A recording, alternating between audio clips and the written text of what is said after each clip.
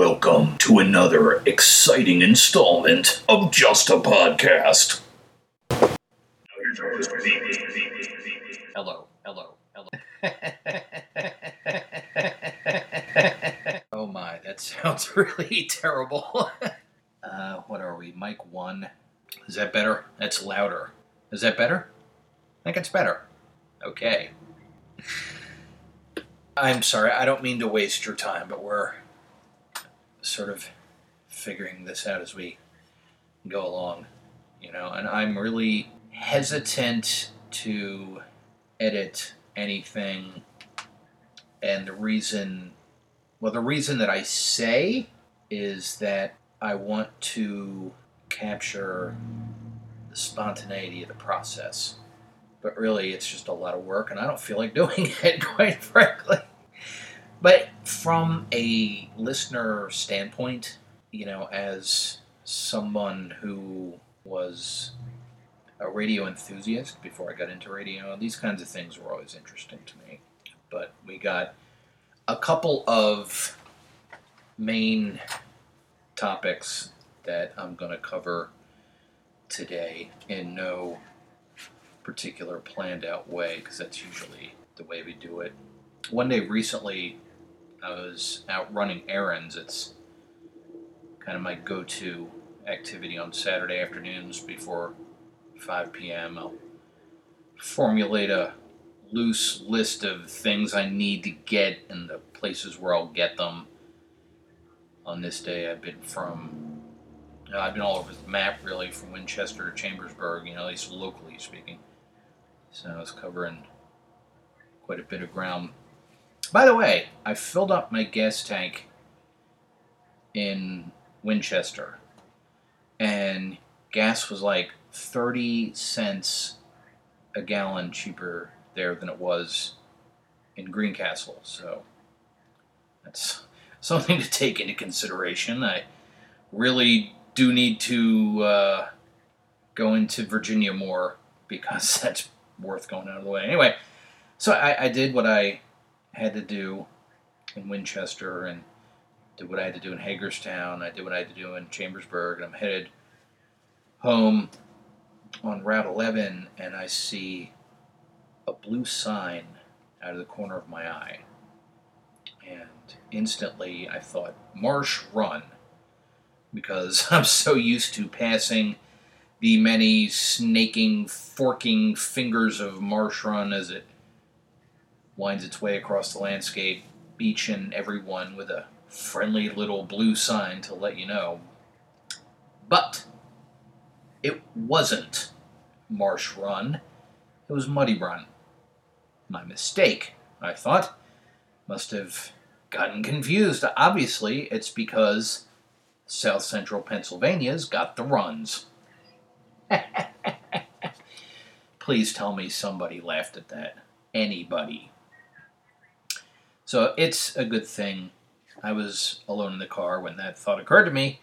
There was no one there to hear me cackling like a parrot that got into his owner's acid stash. And now it was too late. I had taken a tumble down the rabbit hole, and now I was consumed with the runs. I realized that as much of Marsh Run as there was in PA, there was even more of it in Maryland. It's not unlike the Conococheague Creek, best known in my immediate vicinity for spawning the phrase, "I'm going to go save the jig." And okay. And now a brief word about that accent right there. So I'm from Philadelphia originally. I spent my first 9 years, the formative years, the learning to talk years, surrounded by Philly accents. Real ones, that is, not the faux New York Stallone version. And it's been said that very rarely has the Philly accent been captured adequately in movies. I mean, I can number the examples on one hand. There's Toni Collette in The Sixth Sense. Let's pause there for a moment. right, Toni Collette is Australian. And I read once where it seems that Australian actresses seem to have an easier time learning American accents than people from other places. And easier than Australian men, apparently. Anyway, over the years, during my childhood in Philadelphia, I had the chance to visit other places, as you do. And I noticed other people spoke it differently. And, I heard different accents on TV and in movies, so I guess that started to lay the groundwork for my interest in linguistics generally and accents specifically. My family first moved to Columbia, Maryland, about 15 miles from Baltimore. I noticed that most of the people I met there initially seemed to be from all over because none of them sounded particularly local. And I would soon learn that my new home, where I would spend most of the next 20 years, was in those days a bedroom community for Washington, D.C., with a lot of government and government-related workers commuting into the capital.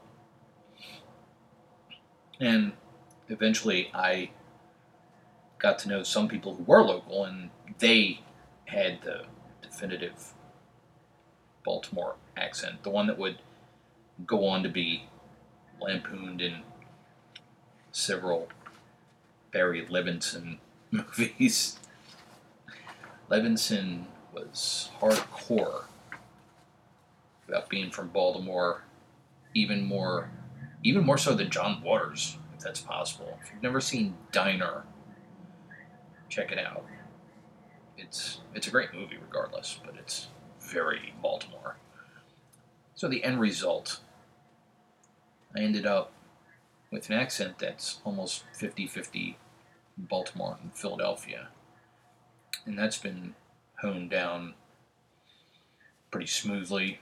I was told during my initial training in radio that I should try to make my accent sound as neutral as possible to open up my job possibilities nationwide, only to wind up working about a dozen miles from where I was living in the mid-2000s, which I suppose just goes to demonstrate how things really do go full circle. And I've worked with people with regional accents before here at Standing, and some of them went totally the other way when the mic was on. They put on one of those jive-ass DJ voices, sound like Alan Freed with a particularly vicious hangover, It's 1015. Give me a break, man. Like a game show announcer. I've dabbled in that kind of thing, but only as an impression. I mean, if you remember the days of, what did we even call it? Weather roulette? And I would draw one of a number of accents out of a box, and then whatever, I would do a forecast in that accent. It was like the cheapest show feature I think I've ever had the courage to actually put on the air, and people went crazy for it, but it burnt to a crisp. It just burned out on me, and it burned out on some other people, and some of them had their favorites, and they wanted to hear those every time, and it's like any time you do something like that, it just sort of got out of control. So I just said, yeah, we're gonna pause this, put it on the shelf, and that was like 2 years ago, and I never got back to it again. And that, I still have that box. It's sitting there on a shelf, in the air studio, so I can see it. When I'm on the air every day, I see it there. Just waiting for its time to come again. On the air, I was always instructed to keep it conversational but professional. Speak clearly, enunciate properly, but don't make it sound labored. I think I've done a decent job of that. I mean, certainly it's something that comes with experience, and I don't think working on your tone or diction or pronunciation or bad things. On radio, the most crucial, paramount thing is that the person listening, that's you, can understand what I'm saying. And by understand, I don't just mean hear, but like comprehend. When you hear a message and it's clear and it's phrased in a straightforward, unambiguous manner, it's going to make sense to you. You're going to understand it. That's the goal. And I've also worked with people who could not understand why changing their speech patterns would be beneficial. What's there to say about that, I let it pass, let someone else down that hill. Someone feels that their own particular, idiosyncrasies of speech are important to their persona. Who am I to disagree?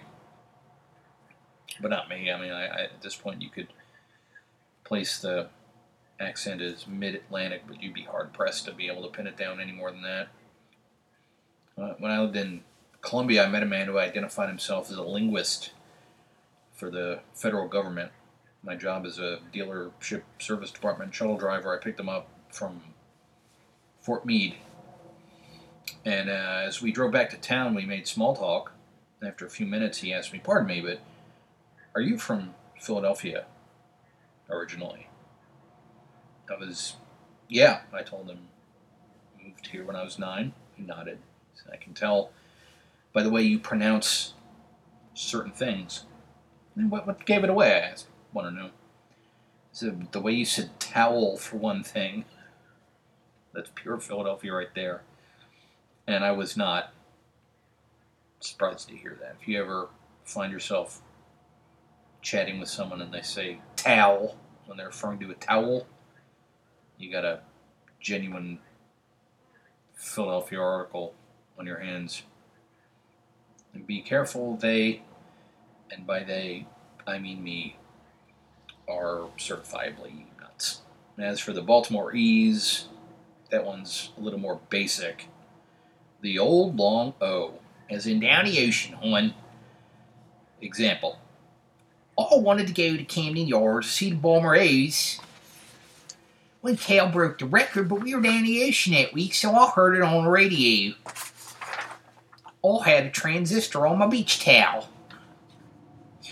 The funny thing to me is they call that the Baltimore accent, but it's definitely not limited to Baltimore. I've heard it all over the state of Maryland, and at one point or another in time, I lived all over the state of Maryland. I lived in Columbia, Ellicott City, Woodlawn, Catonsville, Baltimore City, Brunswick, Frederick, and Hagerstown. I was gradually making my way west, you see. If I had moved to Pennsylvania, I would have gone on to Hancock, and then Cumberland, and then Frostburg, Grantsville, Friendsville, and then presumably on to Morgantown as I began my conquest of West Virginia. But I chose to defy those expectations and hook back north. The truth is, I always wanted to make it back to Pennsylvania. I have nothing against Maryland, and I will say that I was pretty fortunate to have grown up in the place that I did, but Philly will always be my hometown, and the longest of my long-term goals is to get back there someday. But I mean, I'm not in a big hurry, though. Not anymore, anyway. I used to feel acute anxiety about being away from Philadelphia. And now I know what that really was, though. That was just dissatisfaction with how I was living at the time. So I'm in a better place now and love my job. And honestly, I love the tri-state. The place has become home to me. I've lived in Greencastle for 12 years now, longer than I've lived anywhere except for Columbia. Been at this job for 15 years. It's longer by far than I've ever stayed at one job, like by a decade. I mean, it's a big margin there. So, I mean, I say I love what I do, and it's deeper than that. I feel like I belong here, and by here, I mean both where I work and where I live. I found my niche, I guess.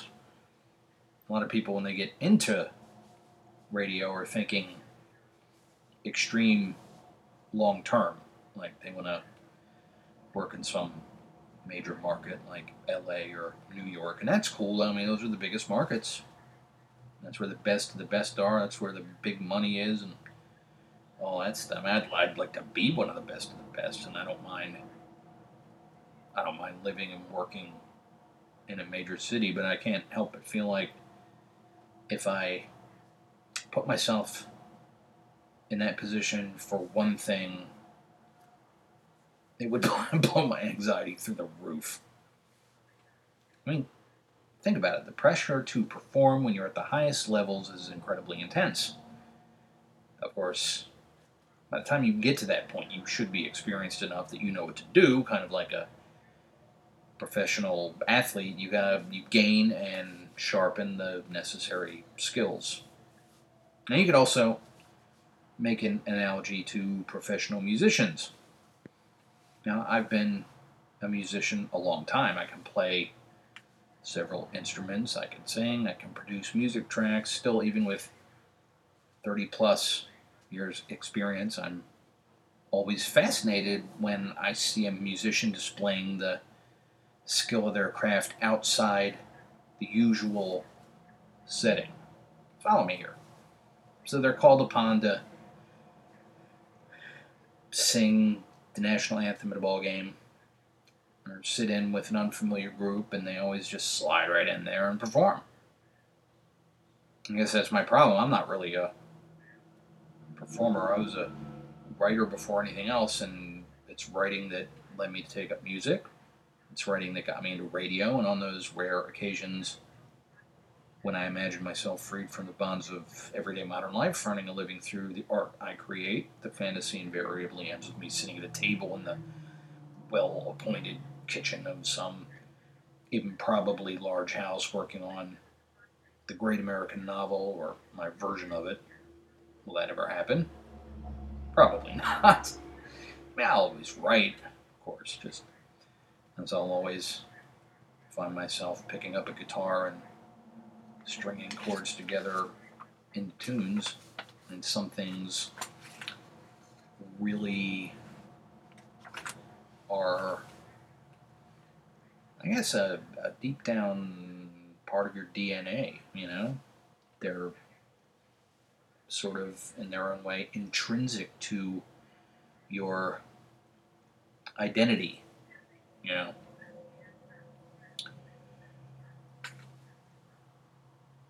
So it's weird, the many hats that we all wear in that respect.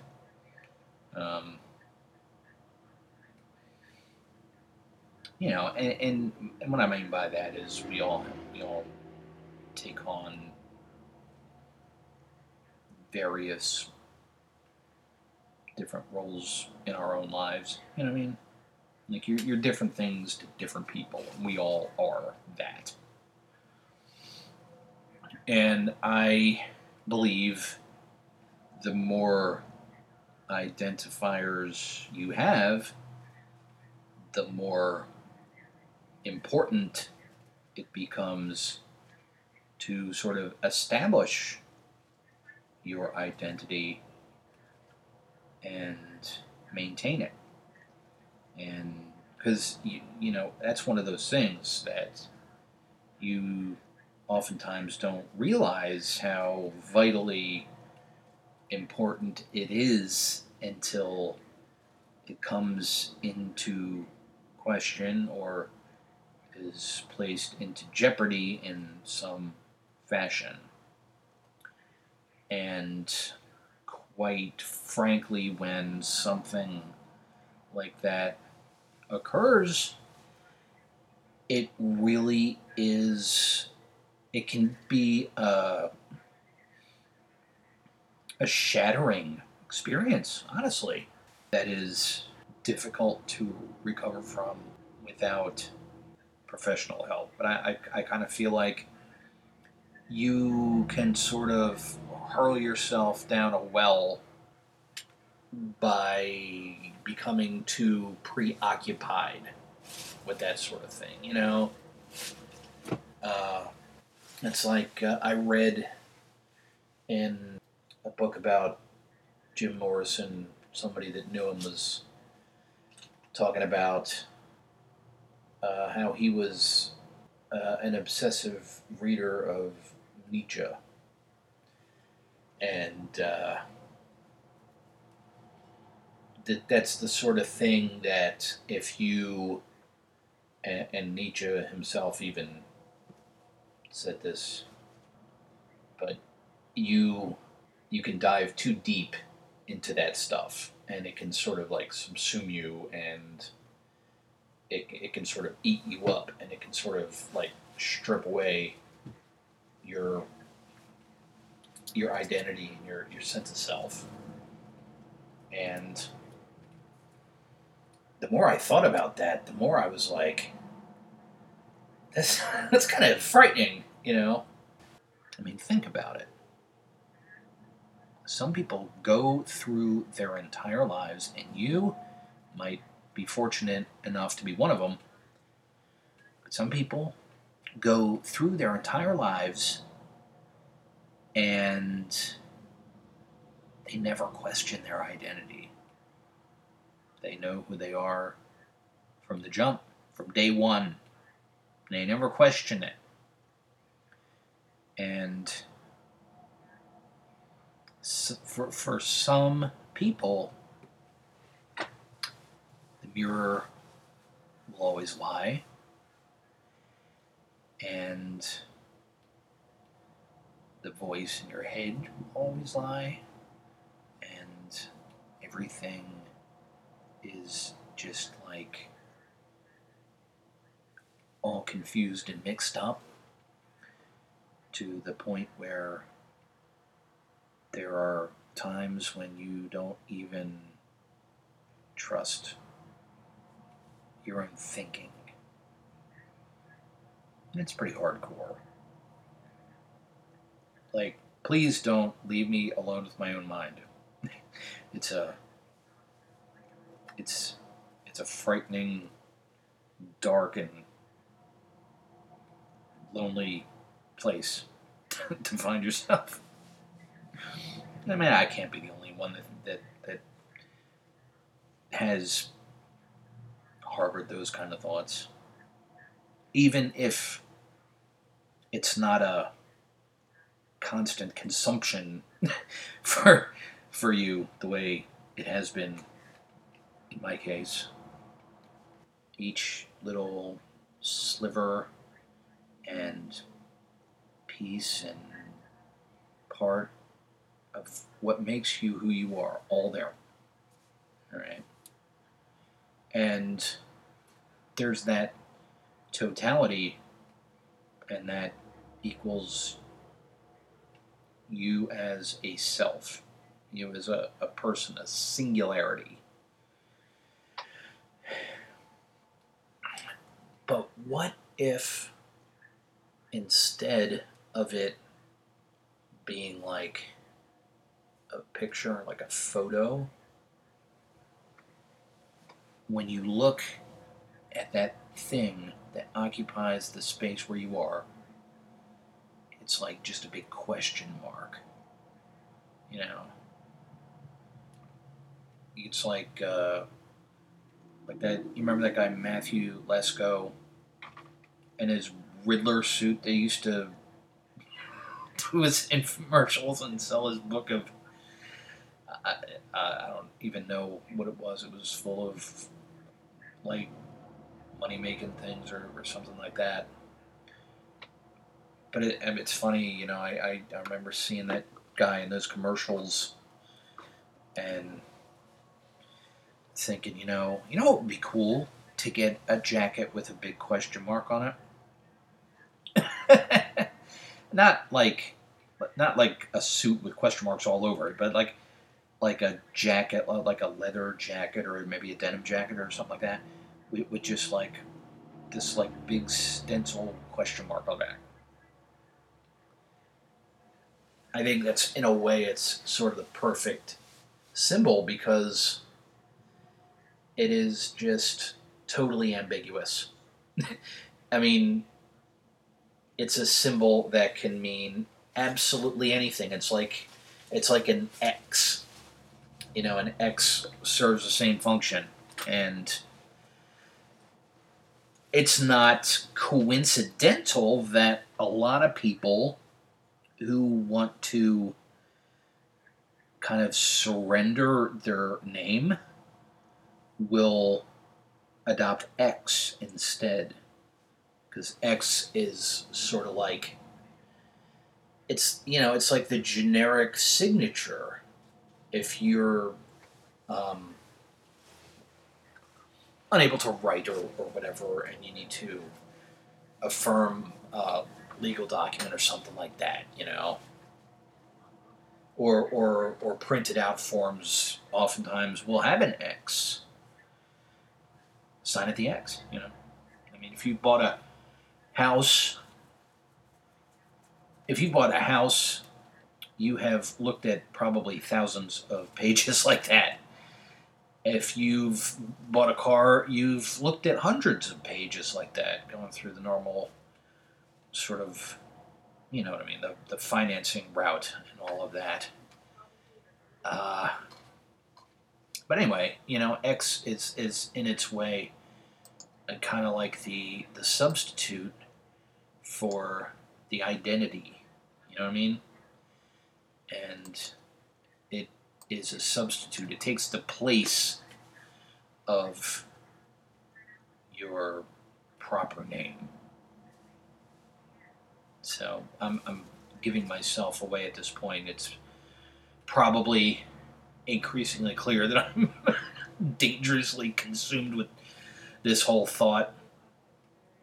And I mean, it doesn't come out of nowhere.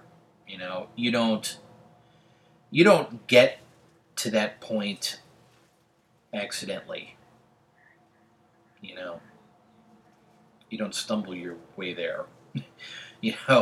To be at that place is to be at the end of oftentimes a long and drawn out process, and so you gotta just sort of go with it in there. But it was no cultural experience, I can tell you that much right now. But anyway, my buddies Jacques and Steve were both French speakers, so they would sit there and speak French to each other, and they laugh and laugh and laugh and laugh. And it's always weird when you have a group and a subset of that group, like a part of that group, is like speaking in a different language, known only to themselves. I had, there was, when I was about 16, 17, something like that, there was this girl in my neighborhood that I was trying to get to know, like, something awful. And I finally, with the help of some of my buddies, I worked up the nerve and I asked her to my school's homecoming. She didn't go to my school, see. She went to private school. And so we're hanging out. This is like later on, like, I don't know, like a couple of weeks later or something like that. Her family's hosting this French foreign exchange student because of that, whatever the private school was she went to, they were part of that program. And her and this other girl, we hung out with a group of, like you do when you're a teenager. And they're just doing the same thing, just yakking away in French. And it was one of the other girls that was there pulled me aside and said, they're trashing you, man. I was like, well, that's good to know. Appreciate that. Tell you what, there's like, you just feel like total dirt, just total dirt.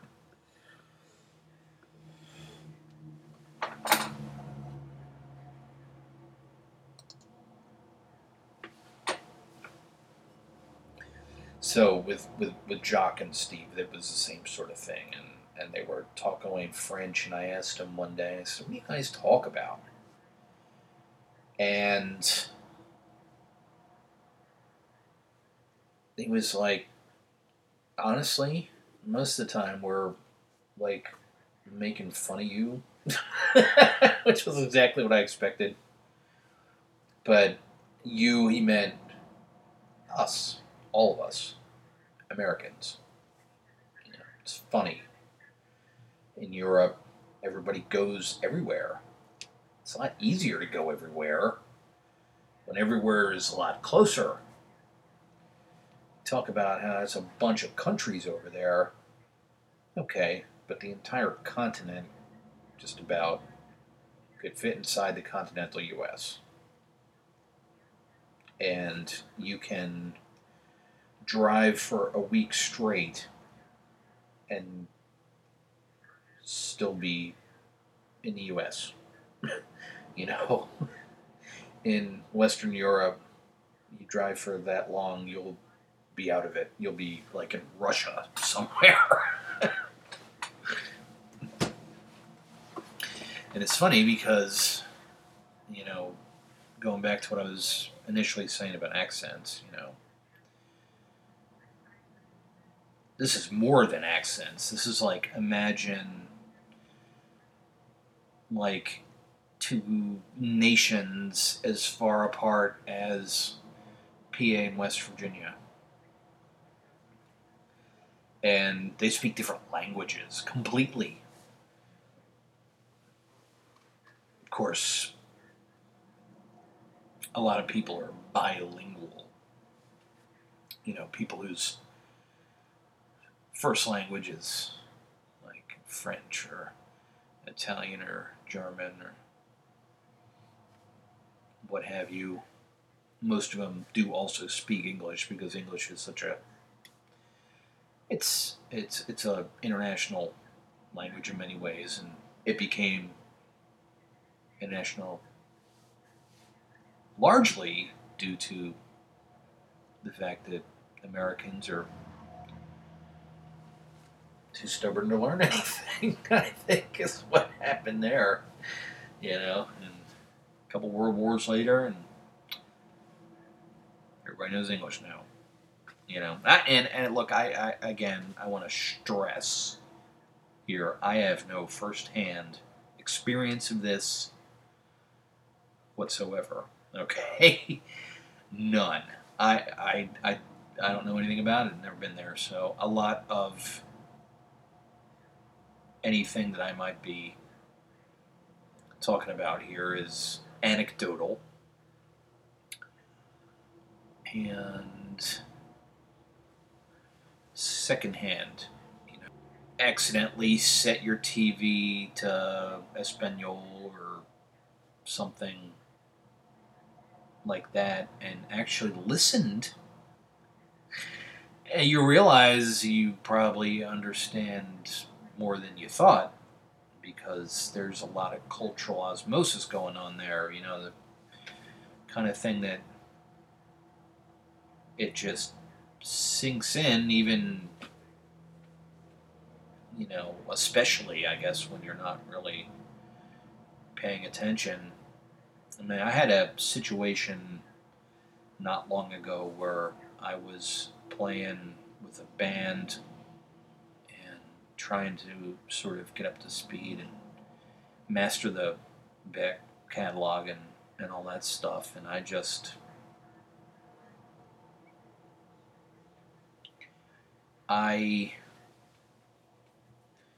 had a rough patch there, and